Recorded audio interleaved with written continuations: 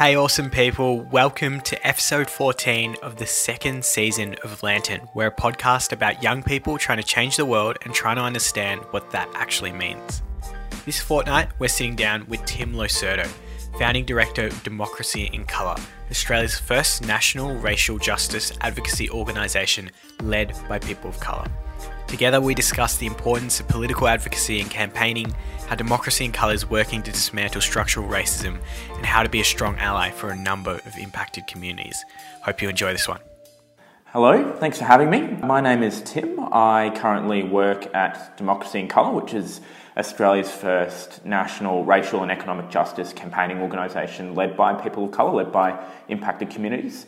I'm really passionate about people-driven change, the ability of everyday people to close the gap between the world we have and the world most people everywhere want, a world that is just, that's fair, that's equal, a world where the inherent worth and dignity and value of everybody is recognised and respected. How did that passion come about? I think it came about when I was growing up. I think, I'm a person of colour myself. My mum is Chinese, my dad's Italian, and I was born in Brisbane. So the story of my life is your quintessential, example of Australian multiculturalism. And I grew up hearing the stories my parents would tell me about their experiences of racism. My dad was growing up, it was fashionable to bully Italians. He got bullied because of the type of food he brought to school, because his parents couldn't speak English. I grew up hearing my mum share the stories of racism she experienced, the stereotypes that come with being Chinese. I saw her get racially abused in public. And then I started experiencing it as I got into high school. Your first name becomes Chink, go back to where you came from, became the weekly mantra of the playground. Yeah, my house got egged a couple of times, fruit was thrown at me from passing by cars. A whole number of different examples that showed me very early on that people were prepared to treat me differently based off the colour of my skin. And there were a number of other things that were happening at that time that showed me that actually, I'd experienced a particular type of pain and that not everybody knew what that felt like, but a number of experiences showed me that I felt like everybody knew what it felt like to be alone. Like everybody knew what it felt like to have their back against the wall and feel like the whole world was against them. And I started to understand that, injustice tends to manifest itself in multiple different forms. I had a friend who felt like he couldn't be himself because he liked other guys. I had a friend who wrestled with her reflection every time she looked into the mirror because she felt her body image didn't conform to society's expectations of women. So it became pretty clear to me early on that we live in a world where the majority of us experience some form of pain based off some form of our identity.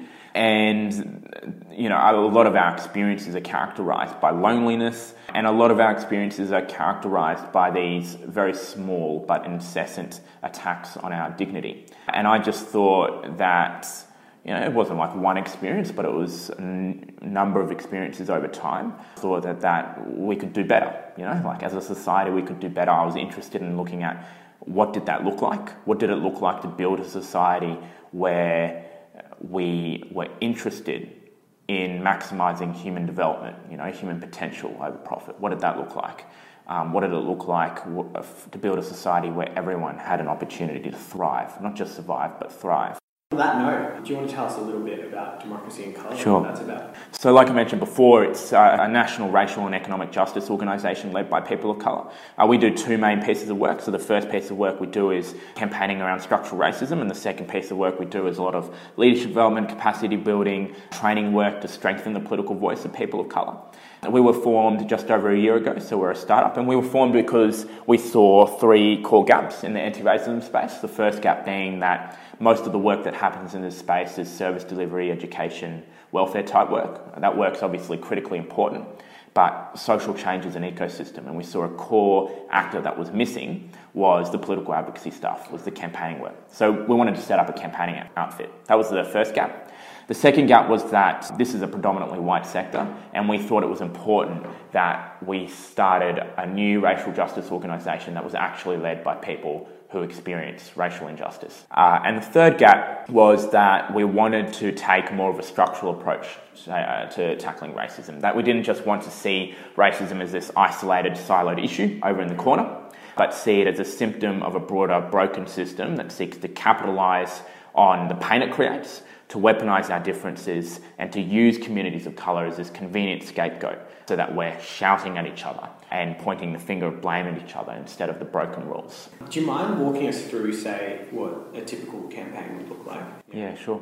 I can talk about the one we've just finished, the Victorian election campaign. So during the Victorian election campaign, and really for the last 3 years, if not more, there's been a really toxic narrative around law and order in Victoria. Quite a racist one. It's a racialised crime panic in essence. Victoria has the second lowest youth offence rate in the country. Victoria has the second lowest offence rate in the country. And ABS crime data shows that Victoria has never been safer than it has been in the last 10 years. That crime rates have been on a steady decline for the last 10 years. And that the vast majority of offenders in Victoria are Australian born and older than 25. And yet none of that matters, because for some elements of the tabloid media and for some politicians, particularly within the Liberal Party, they've been pushing a racialised law and order narrative, a racialised crime panic, to basically create fear, to divide our communities. It's a classic divide and conquer tactic.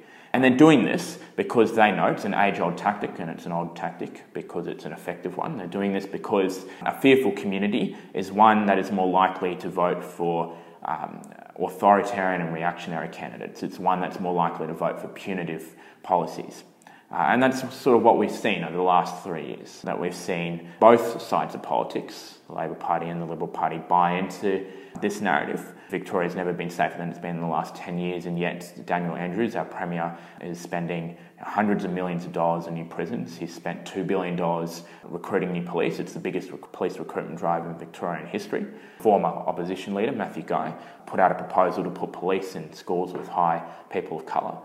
They're both proposed very punitive changes to bail, sentencing and parole laws. Victoria has the toughest bail laws in the country now. They put mandatory sentencing in essence reducing the discretion of judges to take into consideration the unique circumstances of an offender. A whole variety of different things that show that a narrative isn't just words, not just on the front pages of the Herald Sun or what a politician's saying. It actively shapes policy and it shapes people's everyday experiences. Community legal centres over the last year have reported a 50% increase in racial abuse from the communities that they work with, and that would be in large part due to the racialised narrative around law and order, around crime. And we know, research has been done, especially by the Flemington Kensington Community Legal Centre, that's shown that African communities, you're an African young person, you're at least 2.4 times more likely to be stopped by police than a non-African young person. So what does $2 billion worth of new police mean for that community? So that was the context we were working in. That it was pretty clear that we've got an issue here, that it was a defining issue. The last state election was run on law and order. That was the thing that was front and centre of particularly the Liberals' campaign. Their whole slogan was "Get back in control." They were pushing law and order. They were pushing population control. There was an upcoming opportunity, the state election, to try and demonstrate to all sides of politics that playing the politics of fear, that using our communities as a convenient scapegoat will have electoral repercussions. And we wanted to show that. So that's why we decided to work on that campaign. We focused specifically on Frankston, which is Victoria's most marginal electorate, or it was before the wipeout a few weeks ago. And it was an electorate where the Liberal candidate was Michael Lamb, who is the current station commander at the Frankston police station. He's been a police officer for the last 30 years. So you can't get any more law and order than putting a police officer of 30 years in that seat, especially with the kind of narrative they were pushing there and his views around race and crime and the supposed link between race and crime were quite horrific. So the Liberals were pushing law and order statewide, was the campaign theme, but they were especially pushing it in the Sandbelt seats, these seats that they had to win, and Frankston was one of them. So we decided that would be our target electorate, that we'd create and run a field campaign, basically doing a lot of voter contact work, doing lots of door knocking, lots of phone banking, lots of stores, lots of visibility events, stunts, actions, basically having hundreds of conversations with Frankston residents, these crucial marginal seat voters.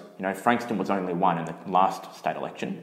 won before a few weeks ago in 2014 by about 160 votes, just over 160 votes, extraordinarily marginal. So we knew that every conversation we were having at the door, on the phone, wherever it was, at a stall, in a market, had the potential to shift the outcome of this electorate, and it was absolutely essential for the Liberal Party to win this electorate if they were going to win the election. It was considered to be a sort of bellwether seat, that it would provide an indication of how the broader campaign was going, because that was like the purest manifestation of their campaign, basically Frankston and their law and order stuff.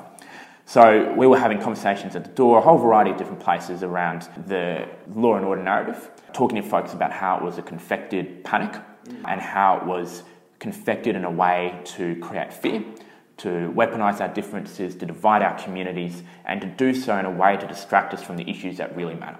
You know, investment in education, healthcare, jobs, investment in local projects and infrastructure, those sorts of things. And that was a narrative that really resonated. We had, the vast majority of conversations we had were very positive. It was in a community that's reasonably conservative, that's very white. It's one of the most white communities you can find in the sort of Melbourne area. And this was when people of colour were doing it. We had about 50% allies, 50% people of colour doing this campaign. And so we expected, and you would have expected, that there would have been difficult conversations, but they ended up being quite positive and quite reaffirming, really, of the potential of people to see through the cynical politics that's been pushed before us, the politics of fear, of hate, of division, if we have the right narrative that recognises that there are structural ills in place here, that there are people who benefit off those, and those people want us to not look at that by directing our anger at each other, at our neighbours. And then reflecting back on that campaign, how did you track the impact? Obviously, there was a huge swing in terms of the election as a whole. So the overarching result, there was obviously a very clear, comprehensive and thorough rejection of the Liberals' racist law and order agenda. In terms of some of the more granular ways of how we might measure impact, we record every interaction we had. So we made around 4,000 calls to marginal seat voters, all in the area of Frankston. Now remember, this is a seat where it was the last one on a margin of just over 160. So every call we made, had the potential to be an election shifting, a result shifting call. We made hundreds of door knocks, had these mass door knocks where we'd go out and do all these door knocks.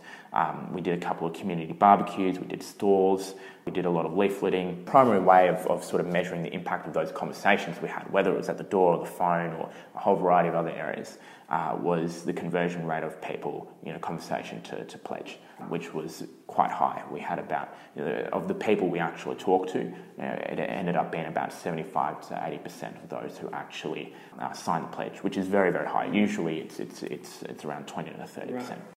With advocating for people of colour and Indigenous communities, I think this is not only for people who, classify themselves as Caucasian, they're not a POC, but even people of colour who are advocating for issues outside of their community. In terms of feeling comfortable in that space and adjusting to that, how do you think people should go about that, or if they're feeling a bit of an imposter syndrome, for example? So I think the question's a bit different depending on whether you're talking about white folk or people of colour who are like organising a community that's not their own. It'd be good to explore both. Yeah.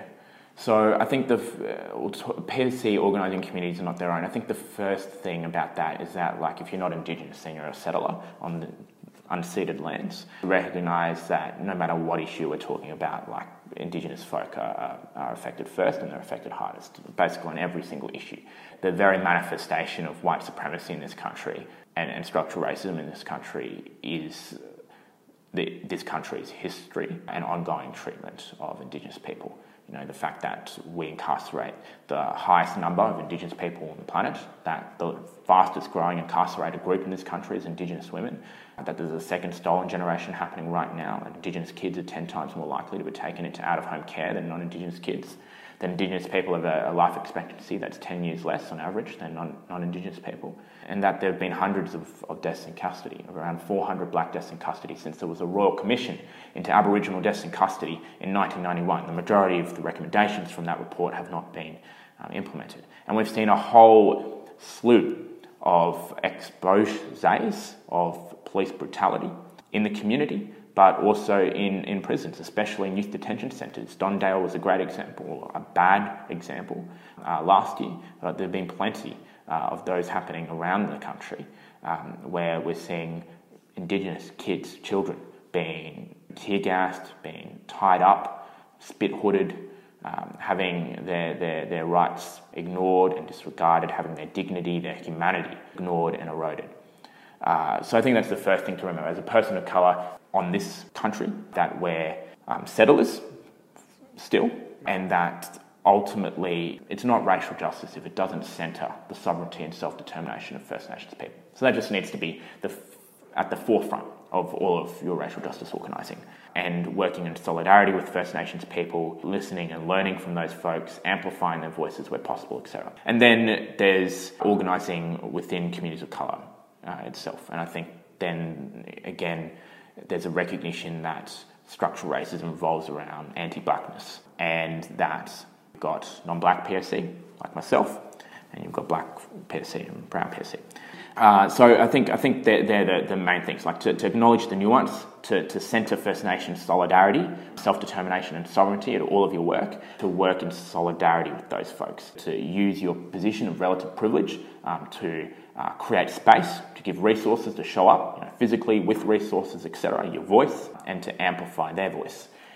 In terms of white folk being allies to communities of colour and Indigenous folk more generally, I think it's, again, similar principles, being a good ally of, like, at the end of the day, centering the objective of justice, of creating a society that affords equal opportunity to everyone, that honours the dignity and humanity of everyone, irrespective of your skin colour, your class, your ability, your, sexuality, your gender, etc.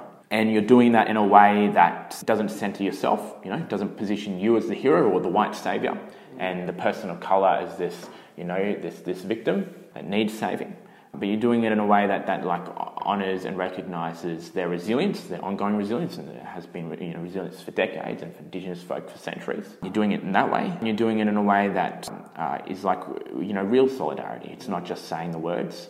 It's not just about building social capital, saying stuff because you're socially obligated to say it, doing the acknowledgement of country because you have to, but it's about actually showing up. It's, donating money. It's utilising your networks. It's connecting people. It's showing up at rallies, lending your voice. It's stepping back at the right time. It's giving an opportunity you had to someone else. And it's calling out or calling in when you see some microaggression or whatever, happen in front of a community, a person of colour, as a colleague or a friend, and doing it there, standing up for them so that they don't have to do it. The person who's actually impacted doesn't have to do it.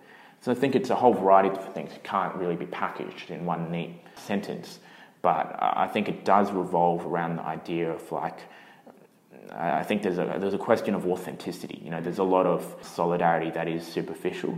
There's a lot of allyship that's superficial, that is definitely concerned with aesthetics, and that's concerned with using an issue to build, in essence, social capital, to look like a certain person, type of person, and to embody an identity as opposed to actually working towards justice. So there's that approach, or there's the approach where you're actually interested in breaking down white supremacy. You're actually interested in building a just world where everyone can thrive. And I think if that is if you have that as your centre, your North Star, then everything else will generally fall into place. You'll do all the other things because you'll work it out, you'll do your own research, you'll do your own education, because you'll be genuinely interested in that, because you genuinely want things to change, as opposed to the other one where you just want to be seen to be wanting things to change. I'm interested in this regard in terms of particularly people in a position of privilege, being aware of that privilege, and then particularly if you're trying to ally against something like taking down white supremacy, often means giving up some of the advantages that you've had and privileges that you've gotten as a result of that. Do you think that comes from an experience that people have, and it comes from a sense of people of colour having to share their story and sharing perspectives of what they've gone through? Or is it something that has to be more values-based, that comes from someone's inherent moral compass?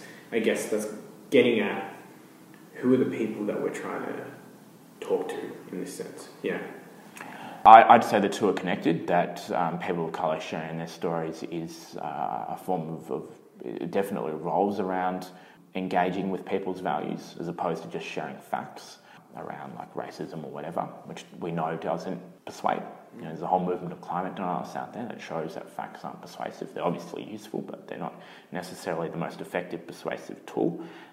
In terms of how you get people to do that, I think, when you're used to, I guess, a system of oppression, then like equality, there's that common saying that equality feels like oppression, right? Because you're used to the benefits of that system. And so when it's made equal, you feel like you're being oppressed. Right. There's that common saying. But I think that's true to a certain extent.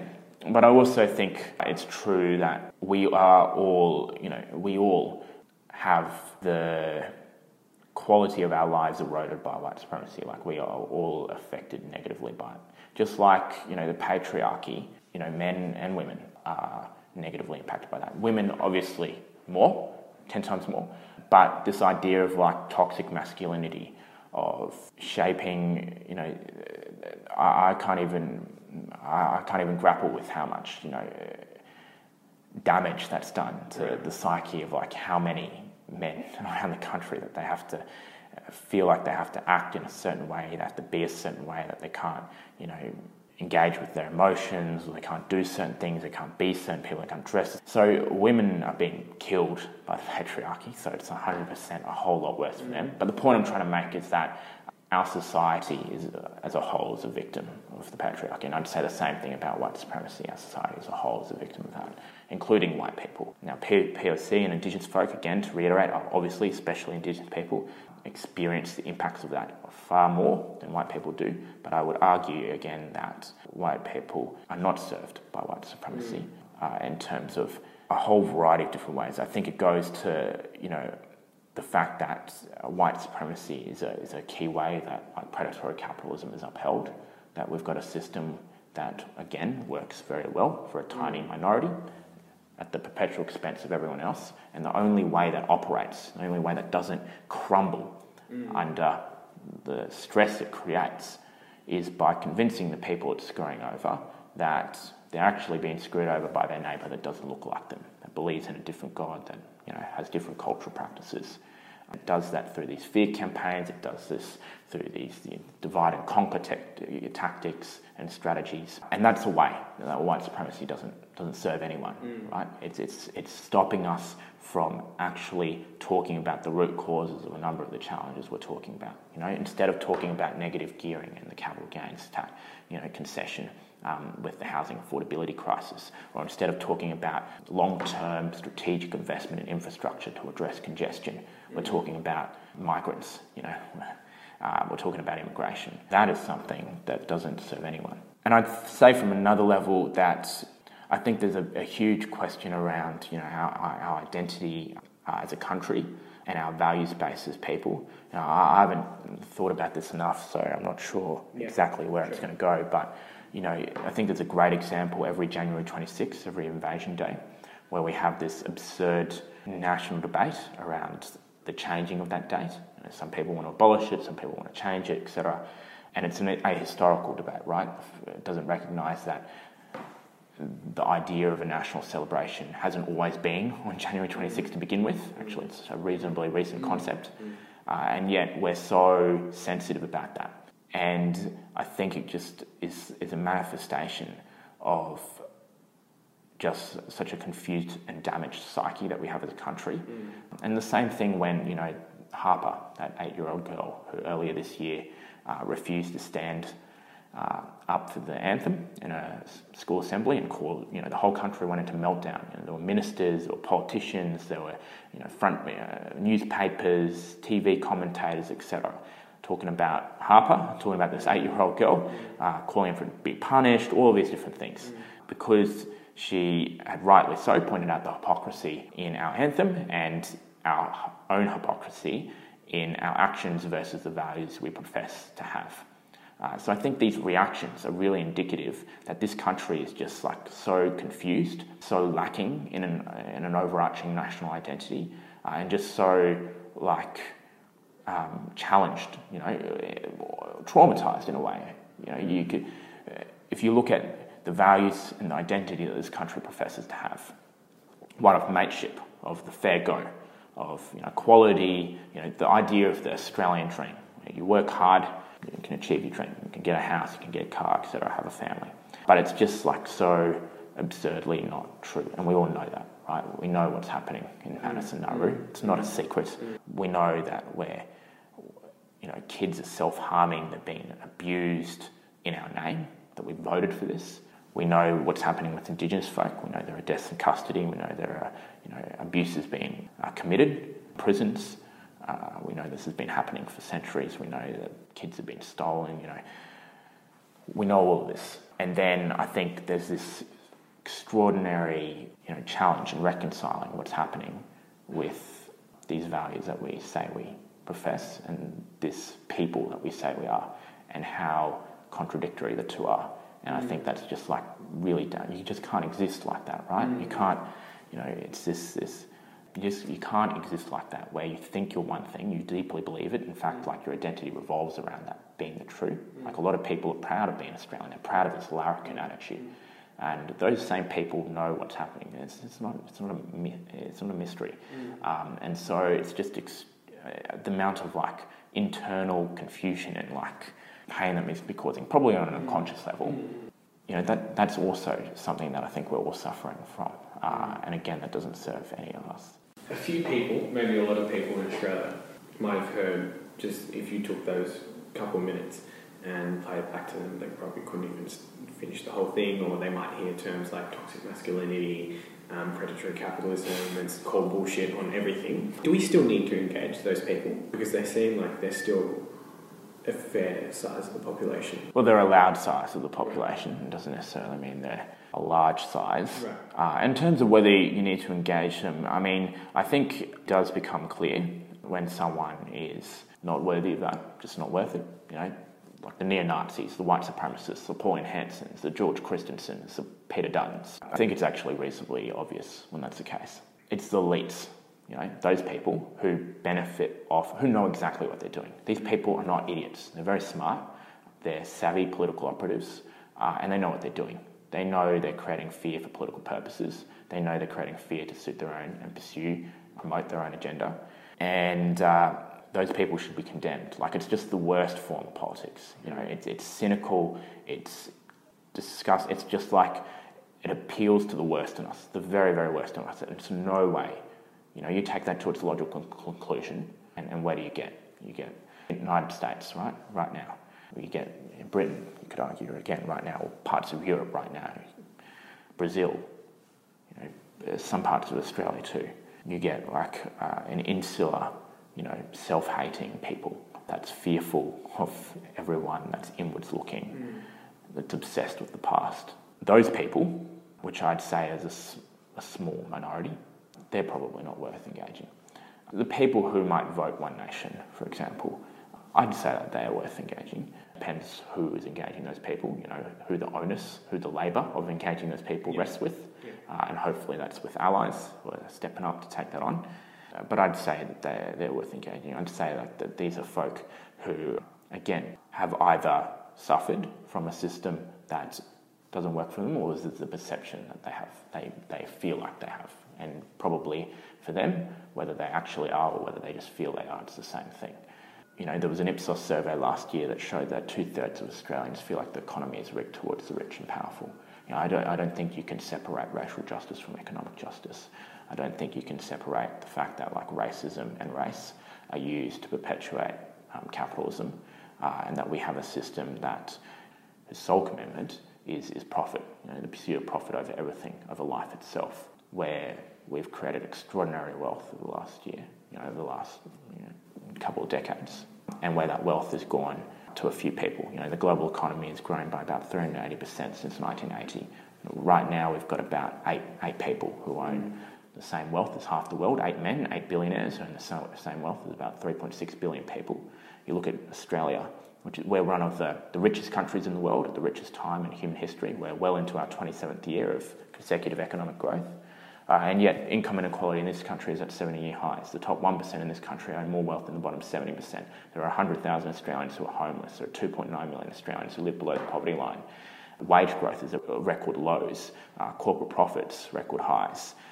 People look at this and they know something's wrong. Consciously or unconsciously, they know something's wrong and they're looking for an answer. These people are the One Nation voters, they're everyday Australians. They're out there, they're looking at stuff, they're looking at a system that doesn't work for them, that's never worked for them. They're looking at politicians who don't speak for them, have never spoken for them, and they're trying to look for an answer. And we've got a left progressive movement that hasn't really recognised that pain, that hasn't recognised that there's something structurally wrong here, that actually the economic system is broken, it's fundamentally broken, the rules are fundamentally broken. And so we're not offering solutions to that. And politics abhors a vacuum.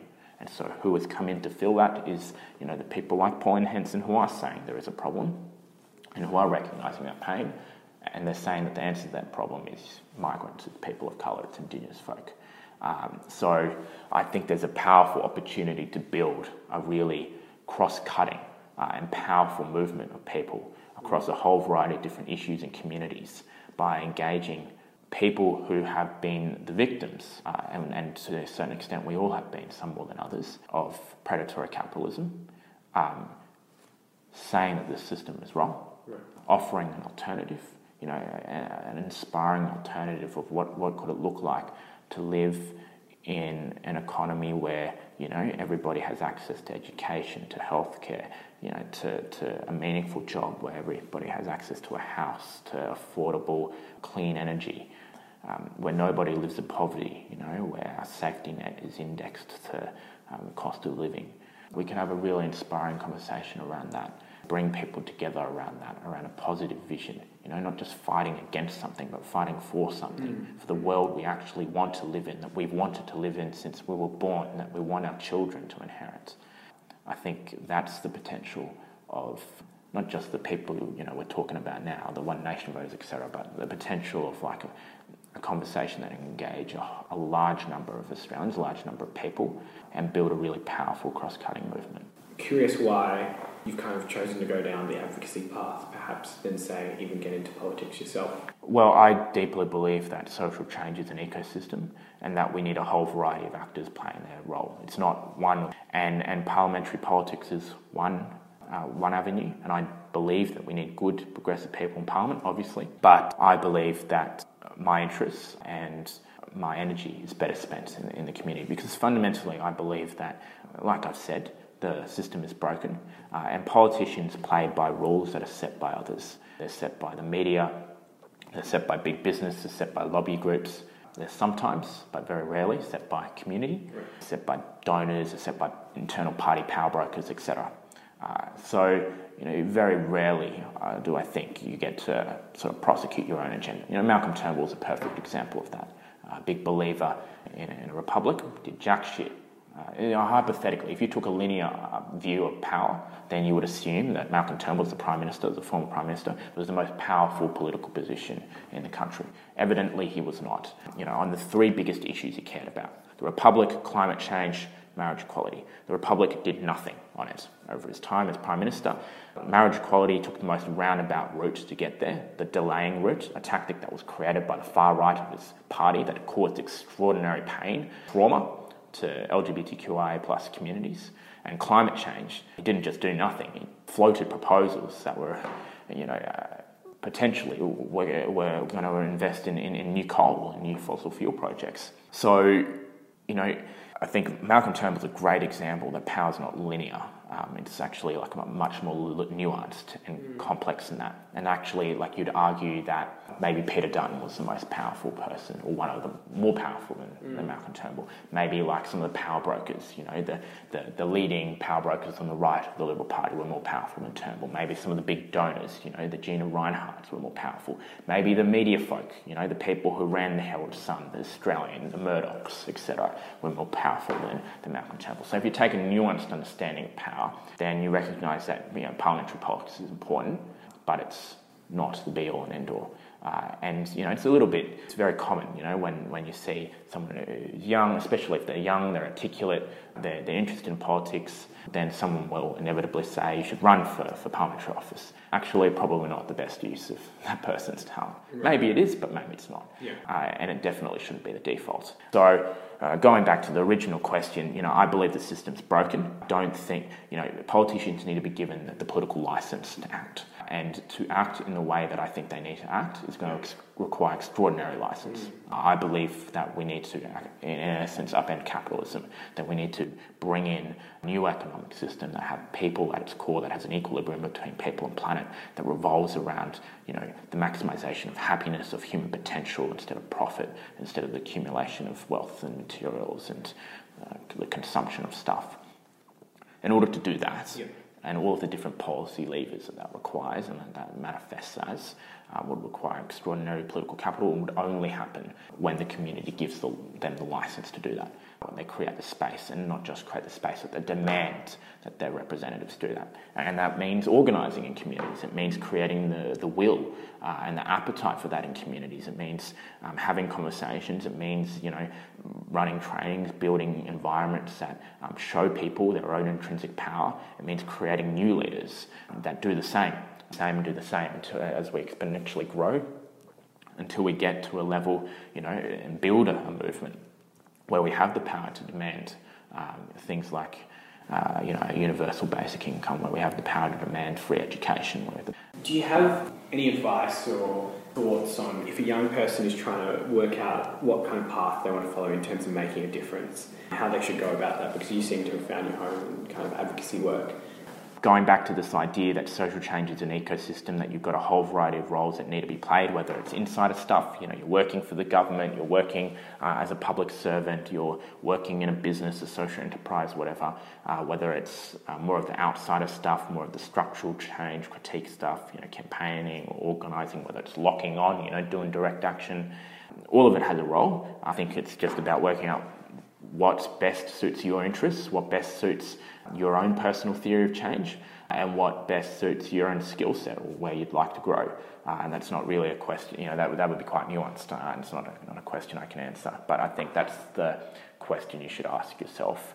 And I think the one thing that is probably consistent, at least for me, is a systems lens, is a focus on root causes, that we're all interested in a whole variety of different issues, and we're interested in solving those issues. We're interested in having impact on them. And if we're genuinely interested in that, and not just in band-aid solutions, then we need to be talking about our economic system. We need to be talking about predatory capitalism, because at the end of the day, there are a whole variety of issues, whether it's climate change, labour rights abuses, racism, environmental destruction, etc. These are just manifestations of the same problem, and that is capitalism. Is there any books or films you'd recommend to young people who want to make a difference? I'd recommend the book Rules for Radicals by Saul Alinsky. It's a seminal book on community organising, done by an American organiser who's not here anymore, and can't remember when he was active. Anyway, it's a great book, both theoretical and practical, on how do you do real organising work, how do you do activism work. And if you're interested in sort of social movement theory and social movement roles, you can also read, I think it's called The Movement Action Plan by Bill Moyer, who was the sort of theorist who created this, who did a lot of research on a whole variety of different social movements, and he identified that there were I think there were 9 stages that a social movement typically goes through. And he also identified 4 sort of main roles, or social movement actors played various parts depending on what stage of that social movement you're in. So that could also help with your own thinking around where you want to play your part. Yeah, awesome. Cool. Thanks Brilliant. so much, Tim. Thank you. Thanks for having me. Appreciate it.